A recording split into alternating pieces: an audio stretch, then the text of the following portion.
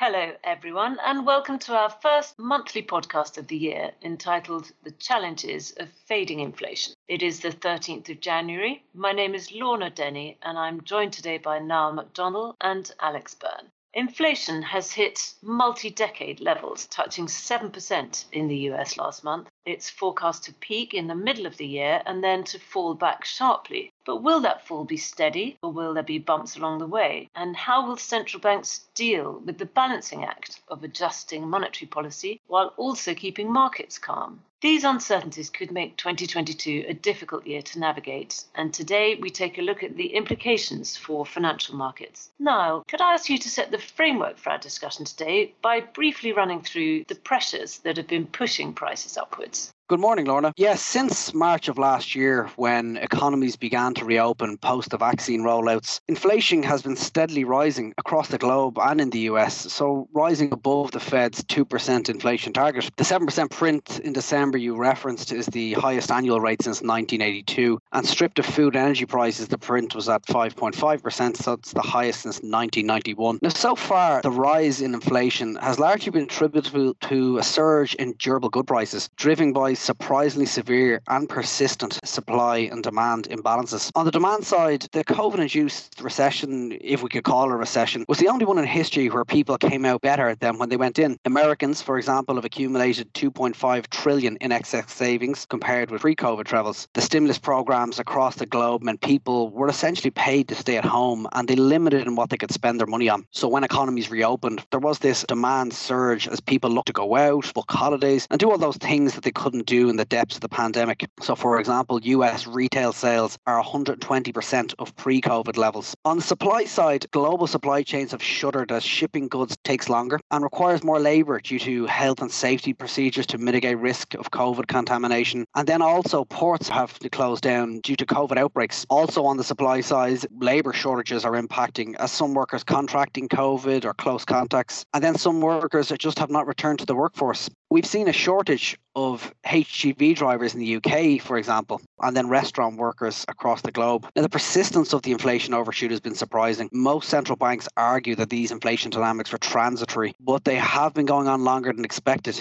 And inflation in the US is expected to be 4% in 2022. So it is declining, but still at a very high level. Yes, indeed. So it was called the Powell pivot after the president of the Fed at the end of the year. What exactly did he say? Well, the minutes from the December Fed meeting, there was a decidedly hawkish tone to the minutes. And really, there was two key points. One, the Fed expects to hike interest rate 3 times over the course of 2022. This is in response to the inflation surge. And two, almost all participants agreed that it was appropriate to initiate the balance sheet runoff after the first increase in the target range for the Fed funds rate. So basically limiting or reducing the QE program after they've hiked the rates initially. So are all these steps expressly designed to deal with inflation alone? Hiking interest rates and reducing their asset purchase programs are designed to tighten financing conditions. So by increasing borrowing rates for mortgages, car loans, for example, and the rate that corporates can borrow at, it's aiming to cool down the economy from overheating and inflation spiraling out of control. So tighter financial conditions typically mean that demand is reduced and thus pricing pressures are lower. Thank you for that. If we could just home in on interest rates, then there is a clear mismatch between the current US headline inflation rate, 7%, as we said, and the Fed funds rate, or the base rate, of only 0.25%. Historically, it's unheard of. Alex, how quickly could the Fed close this gap? Morning, Lorna. So effectively, they could raise it as quickly as they like. Historically, they were much more active in the past, raising, for instance, from 10 to 20% in the space of 12 months in 1979 when we had that huge spate of inflation. Realistically, the environment has changed significantly since we had the global financial crisis and the advent of QE. The last time inflation was at these levels, the Fed fund rate was at 8%, but the trajectory of that time was very different. The comparisons aren't really fair in that response. The Fed's fabled dot plot implied roughly 3 rate hikes this year, 3 in 2023, and potentially another 2 in 2024. So if these are 25 bip increments, unlikely to make much of a dent on this sort of inflation level. If these all occurred, we'd be at just over 2%, with Fed's long-term projection being 2.5. So these near-term expectations are in line with the market, but the market doesn't buy into that higher long-term figure, with it topping out around 1.75%. This Fed projection, interestingly, mirrors very closely the rises that we saw in 2016, 17 and 18. And in this period out of interest, the S&P was up 8.5% annualized, and the 10-year moved from 2 to 3.2%, just for comparisons. The bigger risk for me, I think, is that interest rate rises are brought forward, so from 2023 into this year, or more likely that we get a 50 basis point rise rather than the now market norm of 25 basis points. Yes, and the Fed has, in recent years at least, been very careful to balance economic necessity and financial market stability. Would you expect the Fed to act more aggressively than its own forecasts if inflation doesn't fall back? The Fed in the next few years is in line with the market, and inflation is in line with their 2% target rate for now over the long term. Clearly, their near-term expectations, however, have changed considerably in the second half of last year, and the staunchly held view of transitory inflation has completely broke down. This seemed to be a surprise to almost no one else that lives in the real world, now being replaced by this Fed's aim to ensure that inflation does not become entrenched. Yes, it can act more aggressively. The issue they've always had and will continue to have in the long term is that the lower for longer environment has led to huge credit and debt buildup, much of which would be unpayable if rates rise quickly or to previous average level. So we'll have to be cautious to not stifle growth overall. This is where that risk of stagflation comes from. That simultaneous increase in inflation and stagnation of the economy, not helped by the perceived need to raise interest rates. The Fed seems to have very little margin for error, and we've seen this in the very poor start for equity markets this year. Some stocks are already feeling that pain. Since the start of December, US growth is down 1% and value is up nearly 9%. This trend is even more extreme if you look in the mid and small cap space, where the differentiation between value and growth is north of 20%. Nasdaq had its worst 5-day open for 6 years. That was at the time of the China growth fears previously. It was in correction territory on Monday. Those highly valued tech stocks with the discounted future cash flows really being hit the hardest. Out of interest, something that we don't really touch on too much, but has been a good barometer for what the retail or sentiment is in the wider world. Bitcoin lost 40% of its value since its November high. Obviously, it's not really relevant to us, but it's a nice indication of those volatile trades that did extremely well during the retail trading of last year.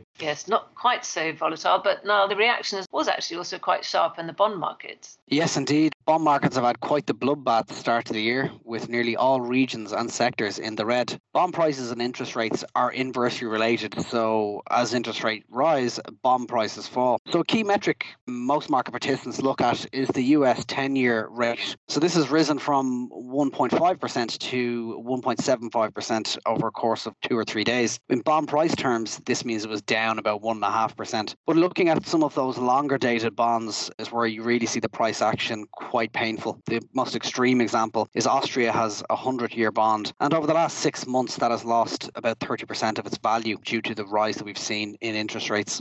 Yes. Well, what is that telling us then? What are the bond markets detecting now that wasn't evident just before Christmas, for example? I think the market is really pricing in the hawkish pivot that was expected in the Fed minutes. So the price action at the beginning of the year was quite pronounced, but we have seen since this time last year, bond prices have fallen and yields have risen from quite particularly low levels post the COVID pandemic. Markets are really beginning to price in this expectation that the Fed is going to move swifter, is going to be and look to temper down the inflation. And as Alex rightly pointed out, the transitory narrative has been removed from the Fed's speech. But what happens then if markets wobble, if there's a temporary blip up in inflation? Would there be more accommodation from the Fed? There seems to be a risk of confused messaging here.